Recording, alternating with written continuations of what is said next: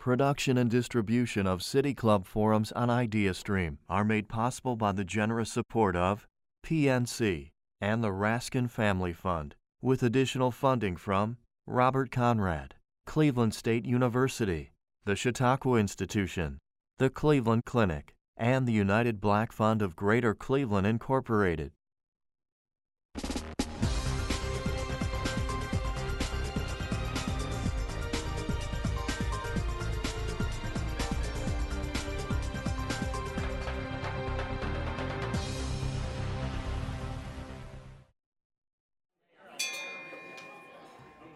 Good afternoon, and welcome to the City Club of Cleveland.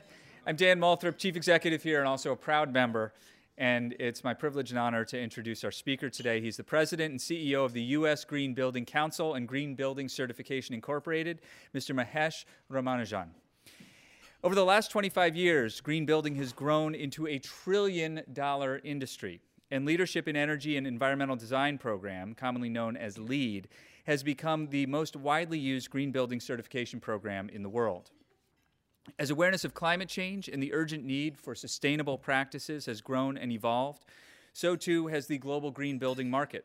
In 2019, the USGBC announced the Living Standard campaign, an effort to move beyond materials, construction, and efficiency to focus on people, on human beings, and raising their quality of life.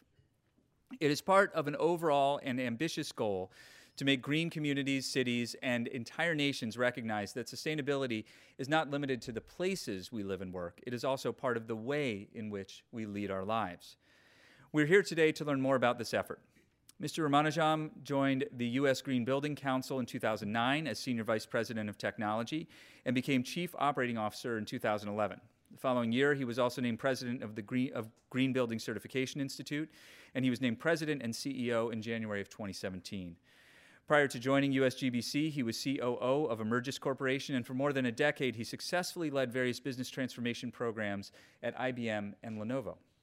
Mr. Ramanujam is in conversation with ideastream reporter and producer Justin Glanville.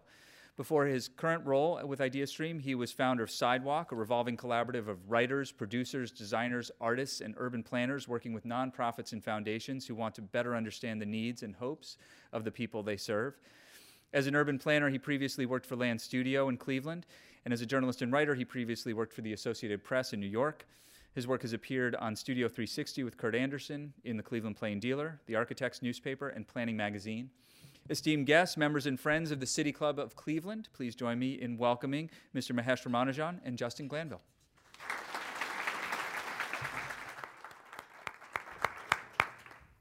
All right, well, thank you everyone for being here. It's a pleasure to be up on stage with Mahesh, and I'm excited to have this conversation. And I was telling Mahesh as we were walking in that I wanted to start with a little story of my own background in green building, which is a little known fact. So when I first came out of planning school in about 2007, green building was it. It was it. You know, it was like everyone wanted to figure out green building. It seemed like we were really having this moment. And when I was first getting started at Land Studio, you know, my role was to try to encourage more sustainable building and design in the city of Cleveland. And I didn't know much about that. And green building was really the place that I got started trying to figure that out. And I remember that in late 2007, I went to Green Build, which probably a lot of you have been to Green Build. It's the annual green building conference. And it was in Chicago that year, and it was a madhouse. It was a madhouse. I actually looked this up. There were 23,000 people there that year, and I think the previous year it had been half that many people. So it was just this explosion of interest, and it was just palpable. And I ended up becoming a LEED AP, which I had no business doing because, you know, I don't know most of these terms. But it was, again, it was all just the sense of like, this is something we all have to figure out as a nation. And I think my sense, I was kind of reflecting on this, my sense is that since then, so this is about 12 years ago, it's not that people have lost interest, but that kind of that sense of urgency and just like, this is the thing we all need to figure out. It seems like it's lessened maybe over that time. So my opening question to you, because I know you started at USGBC around 2009. So my opening question to you is just, in your time in this movement, have you perceived the same thing of just this sort of initial explosion of interest followed by a sort of lessening of that? And if so, why do you think that is? I think I have a slightly different perspective, but first let me share some stats. When I joined USGBC in 2009, we were in the middle of the financial meltdown. And pretty much in US, nothing was getting done, regardless of what's happening. The real estate sector imploded, the financial sector imploded. So at that point of time, LEED kind of became slow in the US. It became a play for the differentiated market for people who were still building. But then it started booming in Asia Pacific.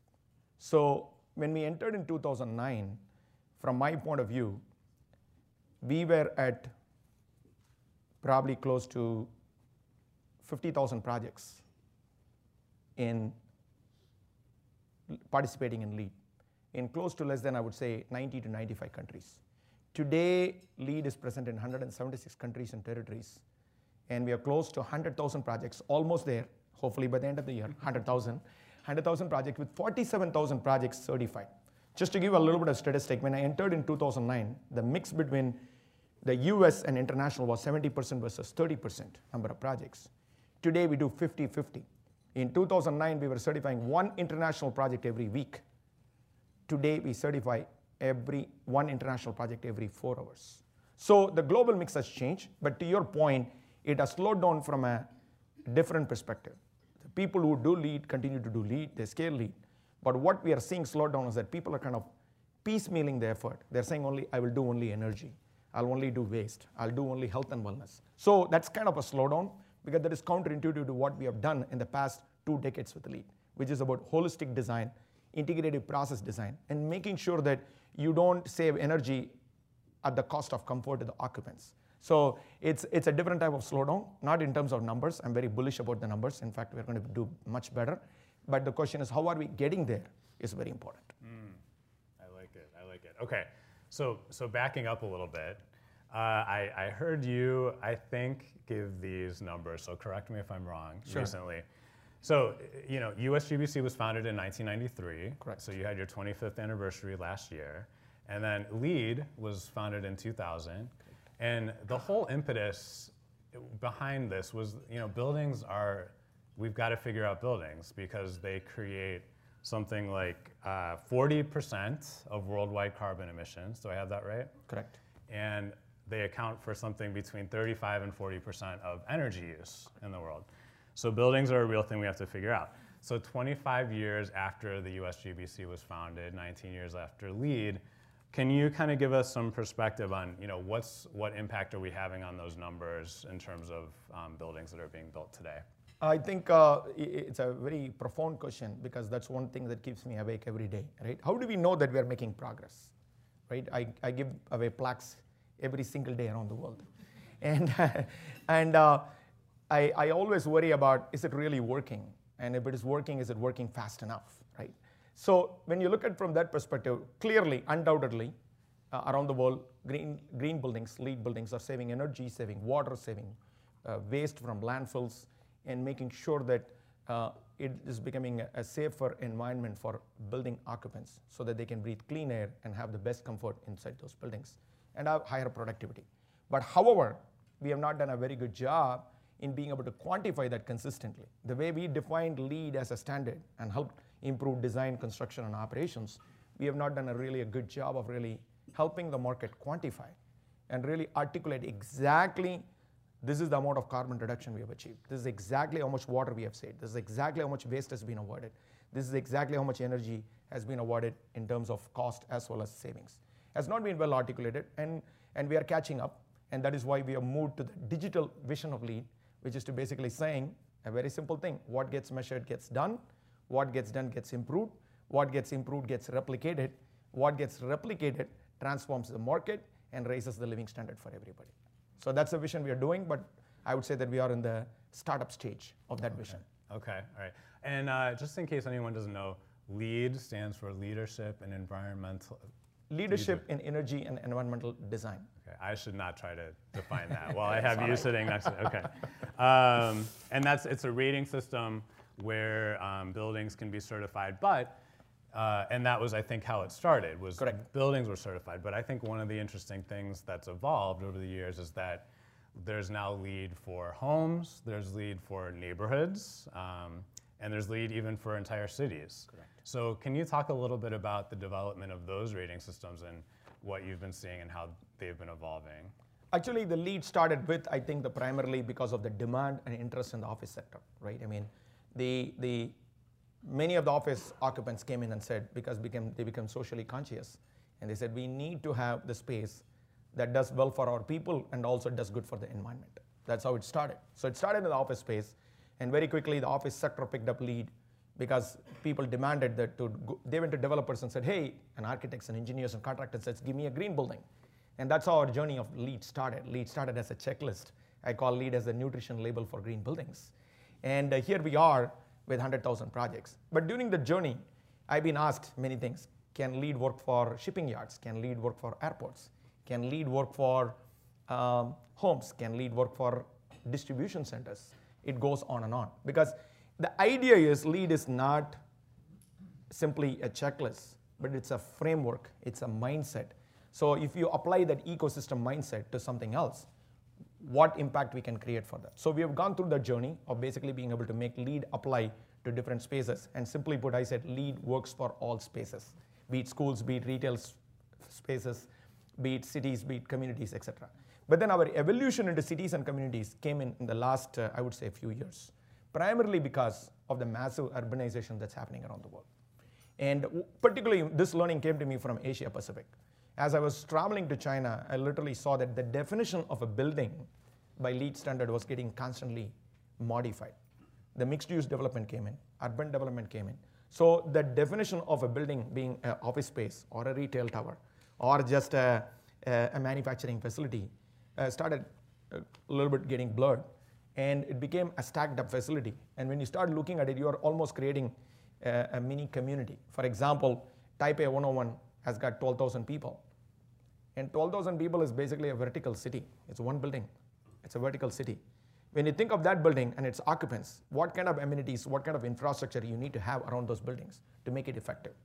So when you go through that process, it became very clear to us this dynamic tension between buildings and cities or communities was not making sense. We need to integrate them as seamlessly as possible, which means there are going to be macro policies that are happening at cities and communities level that has to clearly work in conjunction with I would say in this case, a micro policy that works for the buildings. And being able to really make that connection was our passion and our vision. And in the meantime, last 15 years, cities have done phenomenal work, particularly after we made a decision from United States point of view to get out of the Paris Climate Agreement. What happened was two things happened. One is we got out of the agreement, then we doubled down on the agreement. What I mean by the later is that all the cities, regardless of which city leader I've met, they're always talking about climate action plans, talking about livability, healthy cities, cities that are economically prosperous for their constituents. So when you look at that, these climate action plans, be it related to resilience, health and wellness, equity, or for that matter, economic prosperity, are all accelerating on the front. So that gave us the motivation to say, let's give them a framework. Let's give them a consistent way of demonstrating their leadership to amplify the work that they do and also to identify the gaps so that we can actually help cities do better. So that's how we evolved from buildings to communities to cities, because after all, better buildings equal better lives, better communities equal better lives, and better cities equal better lives. Importantly, better homes equal better lives. That's the aspiration. I love it. I love it. And has there been a city that's been LEED certified yet? Exciting. The Washington, D.C. became the first LEED Platinum city in the world. That is very special because our headquarters is in Washington, D.C. So if we are not making changes at home, how good are you going to make the change for the rest of the world? So glad that we got that one in the bag. Yes. So for various other reasons also it's a good thing. And then since then, 99 cities have been certified to LEED cities or LEED communities. Okay. Today we have 99 cities. So here, since we are in the state of Ohio, Cleveland and Columbus are already certified as LEED for cities. Okay. And then right now we are in the process of, thanks to Bank of America, our partners' support, that we are able to bring 15 more cities into the next generation LEED for City certification, and 2 cities Cincinnati and Shaker Heights, or both are actively participating. And I told them that that 100th slot is reserved for them. Any one of them can take it. We'll be very happy about it. Okay, great. Okay, so we've been talking a lot about statistics and certifications, but I know from talking to you a little bit that you're really trying to, as part of your work toward the future, you're really trying to bring the green movement and LEED to people and make it about people more than about ratings and about points and about buildings. So how are you doing that, and how is it going so far? And where did that idea come from, that you needed to start to talk to people's experiences more than kind of the more technical aspects? Interestingly, you mentioned Green Build a little earlier in 2007. So in 2012, Green Build in San Francisco, as soon as our president and CEO at the time, Rick Federici, our founder, gave his opening remarks, and he got down from the stage, one of my friends and colleagues, Sarah Greenstein from ULE, she was the president of ULE at the time, she shook me up and said, Mahesh, stop talking among yourselves. And I almost got offended. And I said, Sarah, what are you talking about? There are 20,000 people sitting here. What do you mean by talking among ourselves? And that thought sat in my head for a long time. And then recently, as we were going through the evolution, we talked about LEED being applied to different sectors. One sector we have not performed very well with LEED is the existing building stock. Because existing buildings bring a very different type of challenges. They have different starting points. They have different priorities, and most importantly, they have different investment goals. So when you look at an existing building, which makes it up to the 90% of the building stock in the world, we were not able to make enough progress. And I kept analyzing why. On the new construction sector, we are able to make progress because in the new construction sector, people demand things. People want the greatest and latest technologies, the best practices. And everything best can go into a new building, goes into a new building because it's a capital project. But when it comes to an existing building, it is always bottoms up, which means that a facility manager has to make the case, a sustainability manager has to make the case. So it's a bottoms up engagement. So what we realized was the occupants of the building had no connection to the buildings. They were not doing enough to create the demand or to desire that they could be in a better place. So that started the conversation in my mind about saying, how do we really understand and motivate people to really drive them to that kind of sense of urgency that they could demand to be in a better place as comparable to a newly certified LEED Platinum building. So that's how the conversation started. And that also started with the understanding that I keep hearing our own people talk among ourselves, right? We all speak our green language. Our green language is that when I sit in the room with our leaders, they will talk about ACPs, pilot credits, rating systems, best practice, guidelines, protocols, energy benchmarking, GHG emissions, carbon. They will talk about kilowatt hours, avoided kilowatt hours used. How do you make this conversation become a layman speak, for lack of a better word, or laywoman speak in this case? The point is that language is not translatable. That language is not inspirational. That language puts you to sleep. So I just said, like, okay, can we get past this language and really modify the language and just speak in simple terms? I'll give you an example. Our mission was defined in 1993. It's a profound mission. I'll say that slowly so that you can follow. Buildings, communities, and cities will regenerate and sustain the health and vitality of all life within a generation. Fantastic. But if I ask you to repeat it now, I'm not going to ask. Any takers? Okay. Any takers? No, I don't think so, yeah. So how about better buildings equal better lives? That connects with people.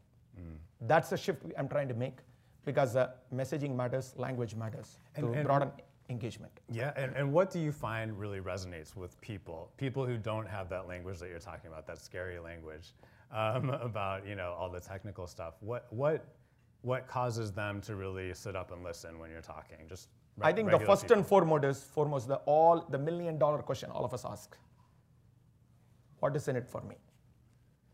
The more and more you contextualize to what is in it for me, I think the conversation becomes a very easy conversation to continue. At least it starts the conversation. So for us, it's very difficult to quantify, to your earlier question, how do we know that we are making progress? The only way we know how to make progress is when people say, what is in it for me? And I'm doing that for my own reasons, because nobody is ignoring their health, at least hope not.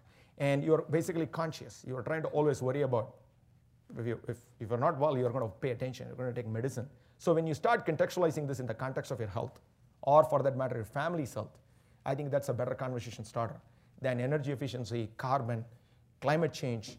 The world is going to end in 30 years. Those type of conversations don't inspire people. In fact, they intimidate people. So it's a shift that we are seeing in terms of contextualizing human health and wellness is key to making progress, particularly with the language that we have been using with the green. And you know, for folks here, is there a thing you say about how green buildings can improve someone's health, or you know what I mean? Like, how do you bring it down to earth and make it understandable? I think the basic obvious thing to do is that I'll narrate a story. This is the best way to articulate this. So Delhi became the most polluted city in the world. Polluted means is, I'll give you a context of that, is that it became, if you breathe the air in Delhi in a day, you would have smoked equivalent to 50 cigarettes. 50 cigarettes a day would be the equivalent of breathing that air. Now, this is nothing new. I mean, in this country, we have cleaned up a lot of indoor environmental issues. But Delhi, that is the case. So a gentleman by name Kamal Mittal, this is the story I tell. He's a CEO of Powerport Business Center. He has got a LEED certified existing building. And his lung capacity got diminished by 30%. So he was asked by the doctors to leave the town, to change location, and uproot his family, his business, everything.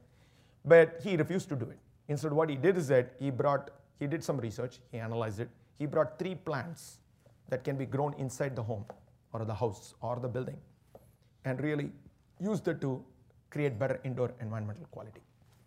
So with those 3 plants, he was able to clean up the air, and now he grows close to 1,000 plants in his building. And now that has become the healthiest space in Delhi at this point. So that's the story I would like to talk about when you start contextualizing what does it mean in terms of really telling people. And it is not difficult. If you go and Google it, you'll find his TED Talk. He actually names the 3 plants. And it's not a big step to take. And people will obviously take that step. So to me, it's about contextualizing and saying what actually affects indoor air quality, what affects comfort, what affects productivity, and why you need fresh air inside a building. Those type of languages have a better chance of winning the argument with common people, even advanced knowledge experts, to really move the needle. So that's the way we like to start talking about these things. And there are adequate examples in the market. The only problem is we are not making an effort to articulate that in that sense. Great. And you brought up India, and I know you grew up in Chennai, India, which is in southern India. I wonder if you would speak a little bit about your childhood. Is there a particular memory that you have of, I know you grew up without a lot of means, and that really, for you, drove home for you the importance of living sustainably, living with less. Is there a moment you could share with us about, you know, your childhood where you really remember learning that lesson? It's interesting. That question is very interesting to me always, because a couple of things there. One is that, of course, I've done the math, I've read science, I'm a computer science engineer, I worked at IBM, and I've run businesses, I've run technology transformation, but none of it has come handy when I have to show my commitment to combating climate crisis or climate risk. Interestingly, my childhood is the actual frame that I'm using to combat climate crisis. Because, of course, growing up in Chennai, the southern part of India, my father was very kind to me, because even when he was making only $50 a year, $50 a month, he made sure that there was enough food on the table. Eating 3 meals a day was a challenge, and I barely had 2 sets of clothes for the entire year. And this is not a unique story to me, to be clear on that part. This is the basic story that probably I would say 75 to 80% of Indians at that point of time were realizing it. Actually, people actually send their children to school so that they can get a good meal, right? And so to me, it is very profound that my father would make that kind of contribution to make sure that I am educated, and of course my brother as well, and he invested all the things he had to invest. And actually here I am, proudly serving as the president and CEO of US Green Building Council. That's the journey that I've come through, but it's simply because of the sacrifices and investments he made for me. Now let me contrast that experience with completely the opposite. Last 3 months, Chennai is struggling with water crisis. There is no water in that city. The same city got a Sandy-like storm 3 years ago. It went underwater. So look at how disconnected this whole story looks like. 3 years ago, we were under the water. Now we are without water. So instead of now even the children going to go get the meal, those children are now running behind water trucks to go and get water so that they can actually have water to use for daily use. Restaurants are shut down. Hospitals are being constrained without water. So it's such a contrasting experience for me. And when you look at it from that perspective, to me, sustainability is not a buzzword. Sustainability is the way of living. And it clearly articulates how change in the climate dynamics affects the bottom of the pyramid, the poorest of the poor. So that is something that has stood very clearly for me then, and it is even more clearer for me now.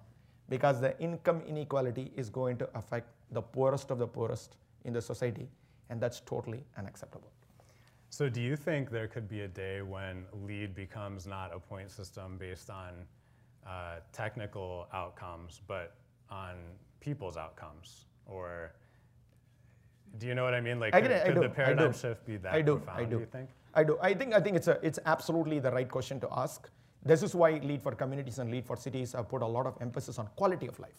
In LEED, we have a couple of items that touches on social credits, but predominantly it's a technical outcome, to your point. Points are given for all the technical things you do in a building, and of course all the other intangibles you do to the building. But however, with cities and communities, we went a little bit further and beyond, focusing on quality of life. Really focusing on income inequality, social equity, and making sure economic prosperity, economic inequality, economic empowerment. So we've gone through that. Of course, it's our first version of LEED. We have gotten that conversation started. So with that in mind, I do believe very quickly LEED will not just reward technical outcomes. LEED will go well beyond the technical outcomes to basically realize a very simple truth. Green building is all about people. And at the end of the day, as much as we are focusing on the structures, we need to focus on the people who reside in those structures. And that's the direction LEED is going to take. And that is why we are painting a new vision called LEED Positive, which means that we want to have a positive impact on our environment, our people, and most importantly, the economic prosperity. Great. That's the direction we are taking. I have one more question that I want to sneak in, and it's a big one, before we open it up to Q&A. You know, I was listening to, I'm a podcast guy, I love podcasts, and I was listening to one where they had an entire speech by you recently. It was fun. And you asked a question that I thought was so provocative for someone who runs an organization called the U.S. Green Building Council, which is, why are we building anything at all? Do you remember that? Absolutely, I do. Could you? And I think you were talking about that in the context of New Orleans, and you had recently been to New Orleans. New Orleans has lost a lot of population since Katrina, correct. Hurricane Katrina, and you know, sometimes in the green building movement, there's this emphasis on building new things to become more sustainable. But I think your point was, let's reuse what we already have, particularly in a place like New Orleans, where there's a lot of existing structures that aren't being used. And you know, in Cleveland, we're in a little bit of a similar situation. We've lost a lot of population, as everyone who lives in Cleveland is, you know, probably tired of hearing over the years. And we have a lot of vacant structures. And you know, our solution is often to get rid of those structures. They get to a point where they can't be salvaged, and we tear them down. So you know, so can you talk a little bit more about that idea that I think is so provocative of why are we building anything at all? Is there a way we can be better reusing structures that we already have? Absolutely. I think first and foremost, by 2050, it is estimated 400 billion square meters of built space will be on this planet. So think about this for a second. If we have this many problems with lesser than 400 billion square meters, that means we are going to have much more problems. So I don't understand why we are building so much. Again, I reiterate that point.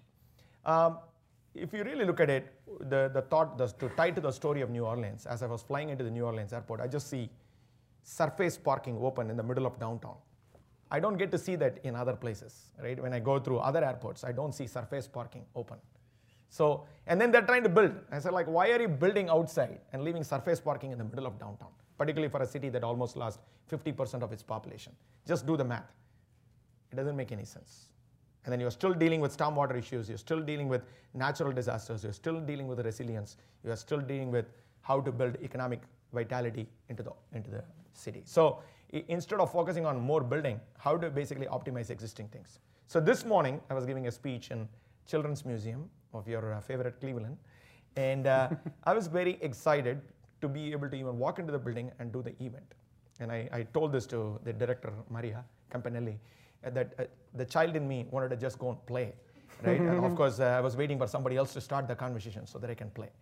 But what is exciting about that is that Maria could have easily gone to another place, which is a brand new LEED certified building. And they could have made the choice to move the Children's Museum to that kind of a place, but they didn't. It's an 1866 built building that was taken as the home for the Future of Children Museum. And the Children Museum has now been absolutely revitalized and worked to become a LEED Platinum certified building in the existing building category. And I just announced the certification this morning. It's hot from the press. So when you can take an 1866 building and you can actually reposition that to be a LEED Platinum building, why are we not bringing that kind of creativity to every building that we have an opportunity to intervene with? Now, not every building need not be a LEED Platinum building. It can be a LEED certified building, it could be a LEED Silver building, it could be a LEED Gold building, it could be a LEED Platinum building, or I even challenged Maria this morning, let's go beyond Platinum and let's go to LEED Zero, so that that building takes less energy than it uses and removes more carbon than it produces. So when you put that in context, to me, I think continuing the conversation about making people think about this simple aspect that if you take an existing building and you demolish it, and then you construct a new building, and you rebuild a brand new LEED Platinum building, you still will not reverse the environmental impact for as close as 80 years. That's totally unacceptable. And if you don't like the word green, if you don't understand climate change, if you don't understand climate risk, that's okay. But we all understand efficiency and wastage. Why waste resources and why not be efficient?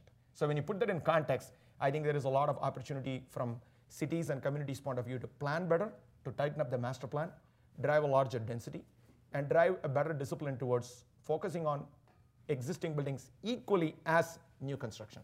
And I think that's how we transform the world in the next generation.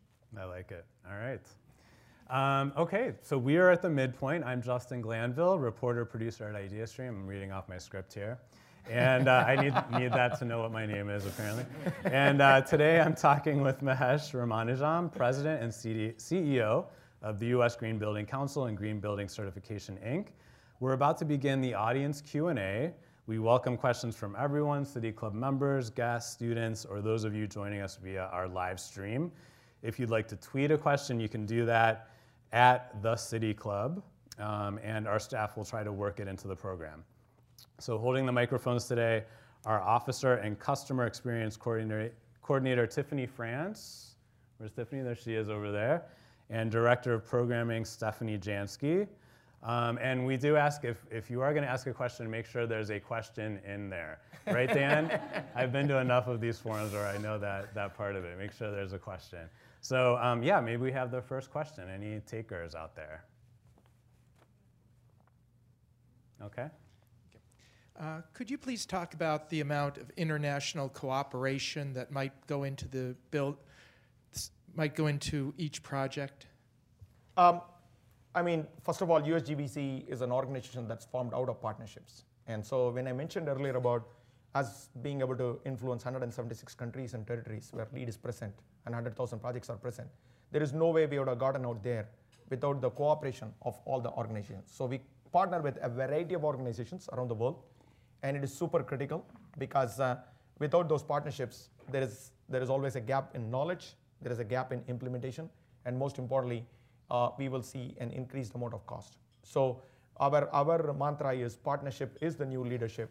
So we continue to partner with international organizations for a variety of reasons. One of them being cost access. Second is that our vision is to think globally, but act locally. So in order for us to act locally, we have to make sure that we have local partnerships because we need to understand the culture, the constraints, and most importantly, the nuances of the environment that we are dealing with. So it's something that we are very proud of being able to establish. We partner with more than 100 green building councils around the world, and also with all known prominent organizations to really make sure that our ideas that are established on the global platform are implemented very well at the local level.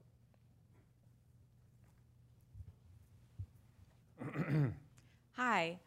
So in your last question, you talked a little bit about how, not everyone understands green policies, not everyone understands sustainability, but most people understand wasted space or wasted resources.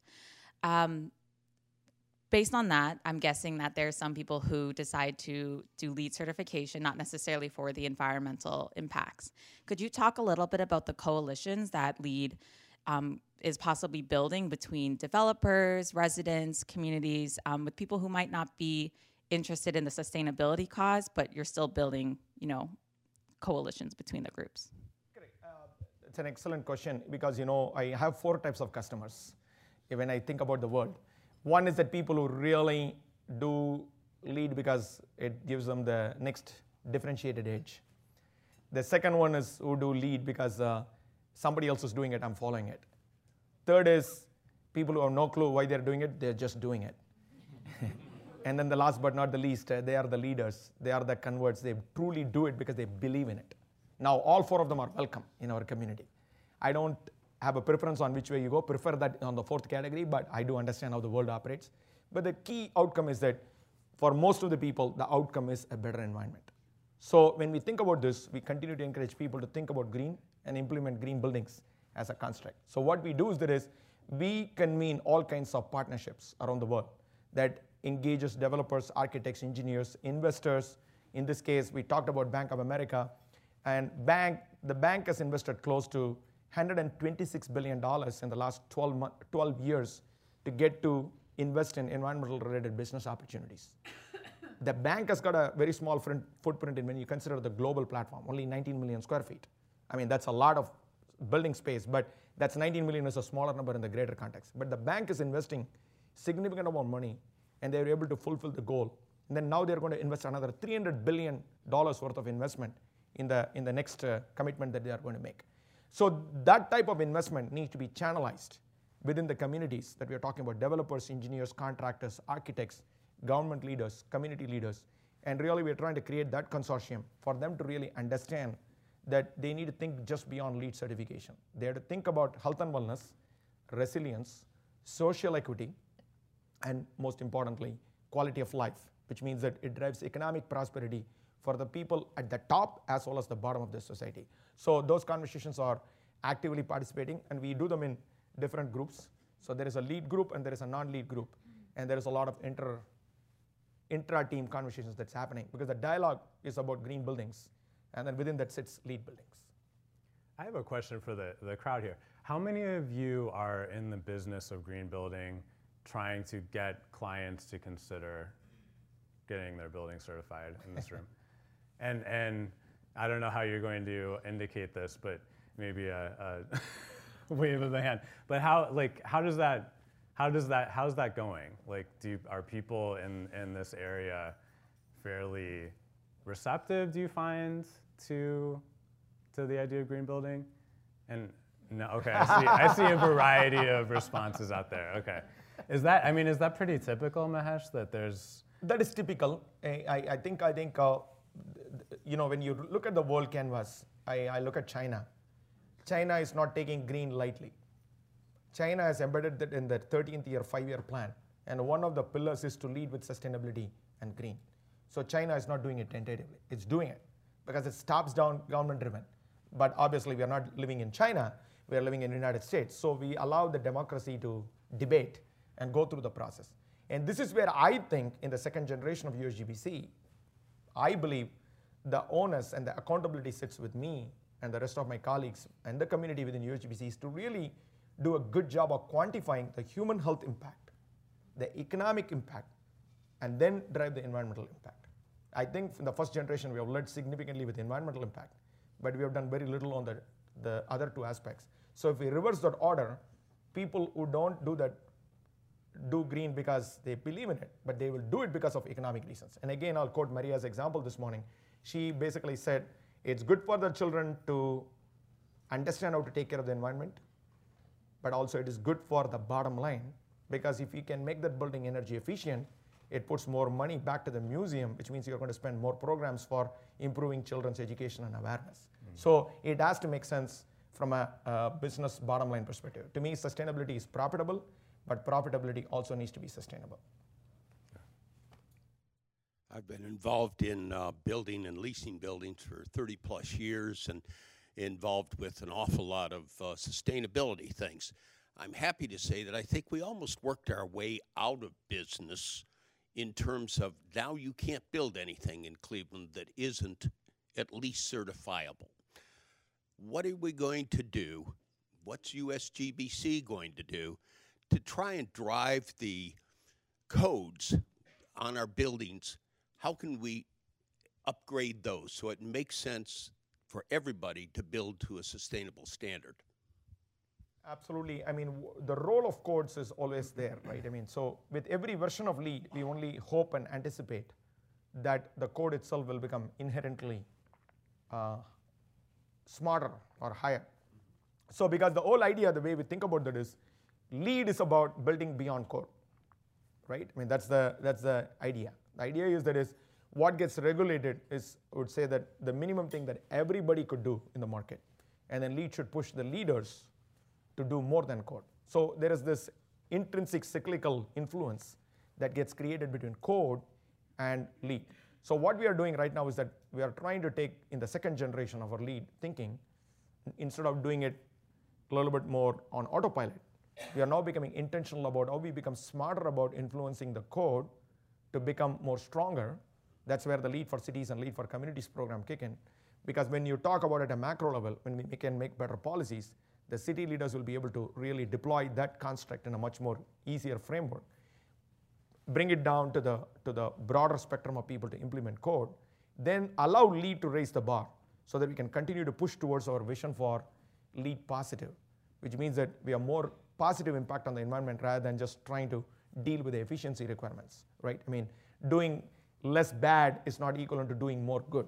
Let's be clear on that. So right now we're doing less bad. Let's get past that curve and actually do more good. And to do that, the code itself has to be raised, and that has to be done in conjunction with LEED going up and getting the market to do LEED so that we can actually have the code become better. So it's a cyclical process, but it's a very important process because that integration raises the bar on the market. So that's our approach. Thank you so much for your comments today. This morning when we were at the Children's Museum, we were talking about the certification that they just received, which was LEED, Platinum for the existing building operations and maintenance, which if you think about all of the buildings across the world that are in operation today, it's a different set of constituents than architects, engineers, and contractors per se. So can you talk a little bit about two things? One is the whole shift towards the measurement for outcomes and performance-based that you have coming forward, as well as anything that USGBC is doing to open up its stakeholder network to grab and capture more leaders who are in the operations and maintenance phase of a building. That's a great question. So, for the two-part question you had, the first part is that why did we go to performance, right? 20 years of establishing LEED, giving away plaques, 100,000 plaques. One of the favorite questions that I'm always asked is, when is the LEED police coming?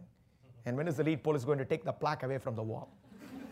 There is no LEED police. We are a leadership-oriented organization. We are a voluntary body. We are not a regulator. So we can't take the plaque off the wall. But at the same time, the underlying concept is, how do we know that this building is working? So if you go to a restaurant today, you know that you can see the health certificate. And if you see a 90, you're going to get out of the restaurant, right? I mean, 90 score is not a place where you want to eat. You want to eat in a place that has got 100 because it has got consequence for you personally. So when we looked at that, we said in the era of modern technology, big data, analytics and everything else, how can we give a small data called a score for a building and tell the market that this is where the building is performing? So when the building is performing at 65, you are asking the question, okay, what is the highest 100?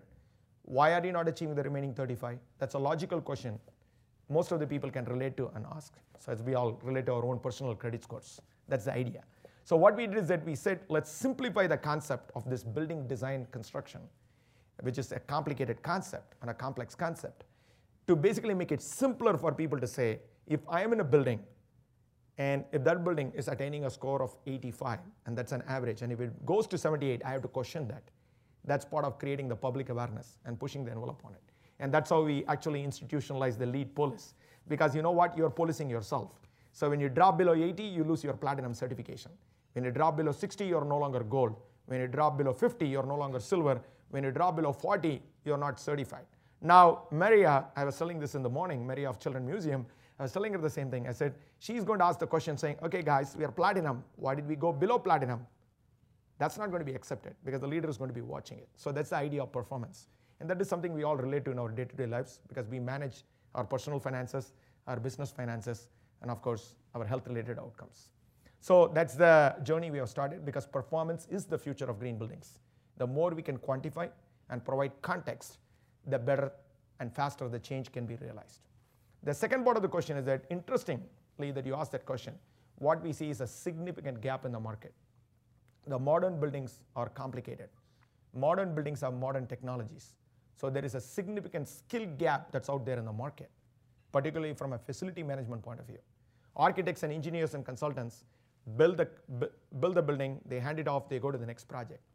But people who need to take it forward, maintain it, that skill set is a huge gap.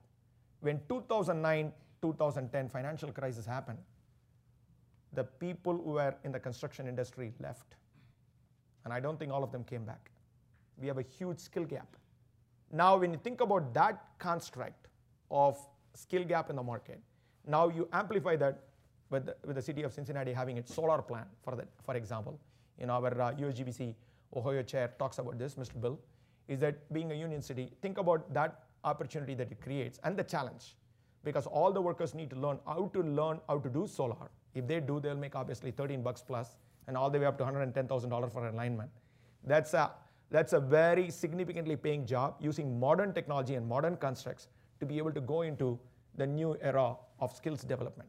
So when you look at from that perspective, the building design construction skills from new construction transitioning to existing buildings and really maintaining, managing the infrastructure, we have a skill gap around the world. And that's our next opportunity. So what we are going to do in the beginning of the new year is to convene different partners, different players, different institutions, including all the union skill development resources to really articulate the importance of really understanding how to do performance improvements for the buildings so that you can deliver ultimate value to the buildings, which is improving the asset level performance so that you can deliver a greater human performance and economic performance. So that's a conversation that had to be started in the second generation, and we are far from it. That's the plan. I have a great follow-up to that because I was really going to ask if LEED in moving forward is going to be more about people and reaching people and measuring things from a personal point of view. So these organizations, entities, government bodies that need that outreach to be brought in to participate, how should those entities be thinking about how to structure themselves from a policy standpoint or support standpoint to better engage as you move forward? I think it starts with basically a very simple effort on everybody's part is to start contextualizing the human experience aspect of it. I don't think we do a good job still when we articulate a policy, when we articulate a rating system, when we articulate even the design constructs of a building or a community.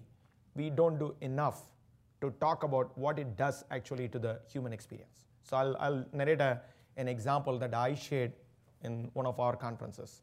Stefano Borri, one of the famous architects from Milan, he created this concept called vertical forest. And he basically, the building that he created was a geothermically heated LEED gold certified building. Fantastic storyline, right? It removes 11 tons of carbon dioxide every year.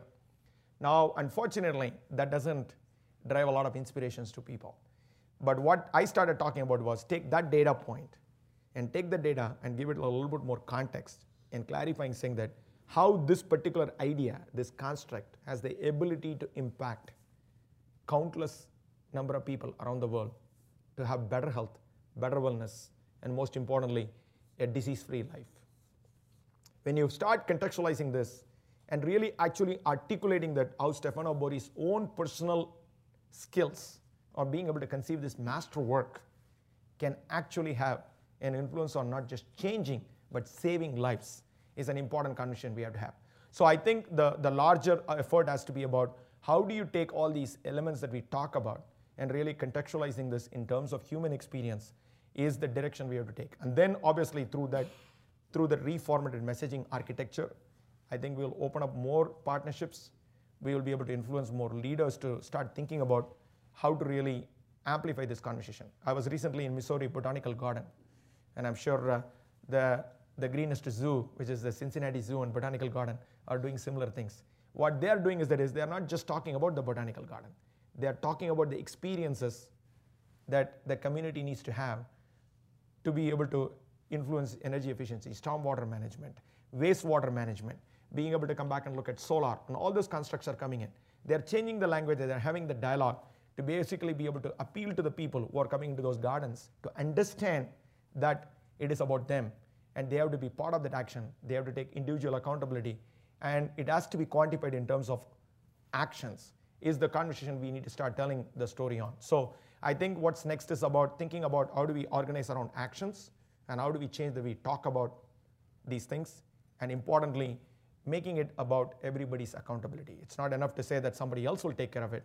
You have to make sure that everybody takes action, and we have to hold them accountable for it.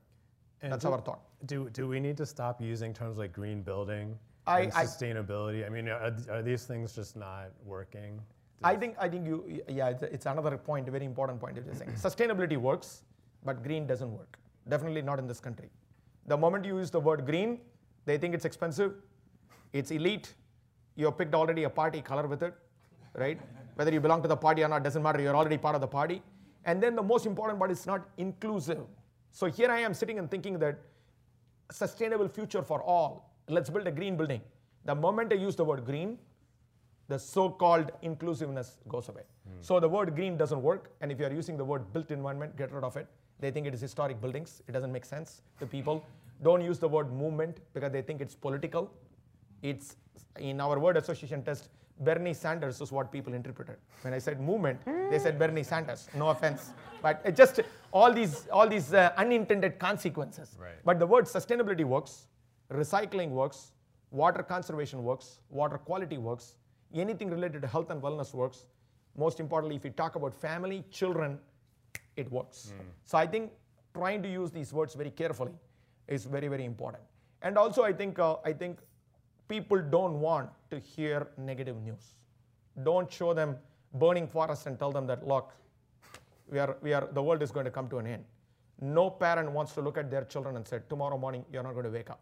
It doesn't make any sense. So I think the world needs more positive message. What we need to continue to remind everybody is, everybody can take action. Everybody must take action immediately. And they can do their little part to move the ball forward. I think that's a better message than trying to paint the world in a very negative way. So those are the broader strokes that we have learned from the Living Standard campaign report that we have been running for the past year. So take the forest fires out of your PowerPoints. Right? Yes. Okay, question. Better go edit my PowerPoint real quick. Well, thank you, Mahesh, for your leadership and vision. And my question kind of builds off the codes question earlier. So in the state of Ohio, like a lot of states, building codes are driven by the state. Also, a lot of things like public transit are driven by state funding, energy, clean energy standards driven by the state and other areas. So there's a lot we're doing with buildings. There's a lot we're doing in the city. But clearly, the state impacts us, and some would argue hamstrings us often. Curious what USGBC's role, if any, kind of at the state level in the U.S. Absolutely. In the first generation, this is what I've told our team. In the first generation of USGBC, our advocacy was easy.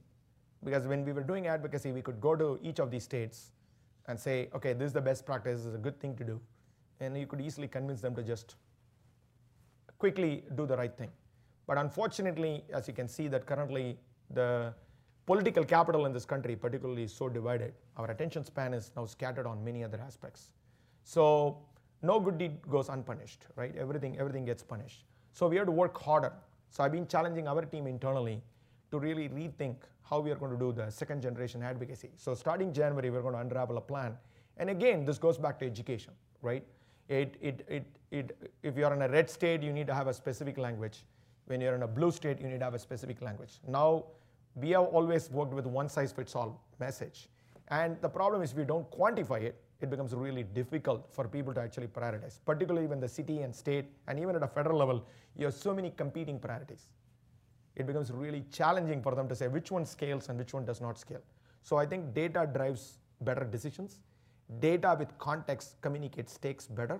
So we have to tell data and stories and really build a better narrative and really help the cities and states to understand where we are going. And that's a campaign we're going to start starting January to go into each of these states and strengthen their existing policies, and then also ask them to do more. For example, existing buildings, better benchmarking laws, better measurement requirements, better quantification around resilience, health and wellness, and other aspects that directly connects back to the constituents of the state. So I think that's a journey.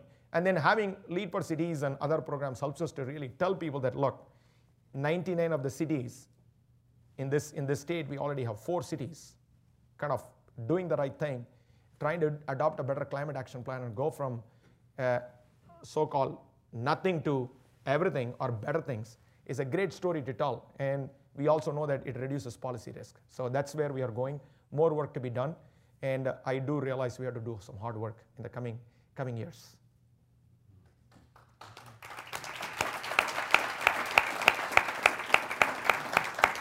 Thank you so much.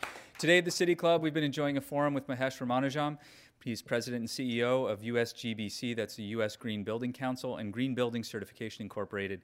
He's been in conversation with ideastream reporter and producer Justin Glanville. Mr. Ramanujam appears as part of our Sustainable NEO series, sponsored by Bank of America and the Northeast Ohio Regional Sewer District, with additional support from Great Lakes Brewing Company. We have representatives from all of our sponsoring organizations with us today, and we appreciate your continued support of sustainability programming here at the City Club. Our community partners for our forum are Sustainable Cleveland and the USGBC. We appreciate your partnership. We welcome guests at tables hosted by Case Western Reserve University Sustainability, Emerald Built Environments, Northeast Ohio USGBC, and USGBC Ohio M Lab. We are happy to have all of you with us today. That brings us to the end of our program. Thank you, Mr. Ramanujam, Mr. Glanville, and special thanks to City Club members whose financial support makes this forum and every forum possible. To find out more about upcoming forums and how you can support City Club, visit us online at cityclub.org. Our forum is now adjourned. Thank you.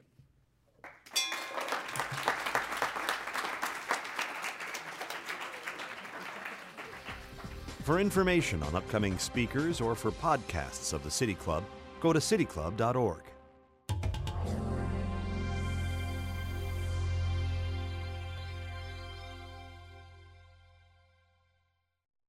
Production and distribution of City Club forums on ideastream are made possible by the generous support of PNC and the Raskin Family Fund, with additional funding from Robert Conrad, Cleveland State University, the Chautauqua Institution, the Cleveland Clinic, and the United Black Fund of Greater Cleveland Incorporated.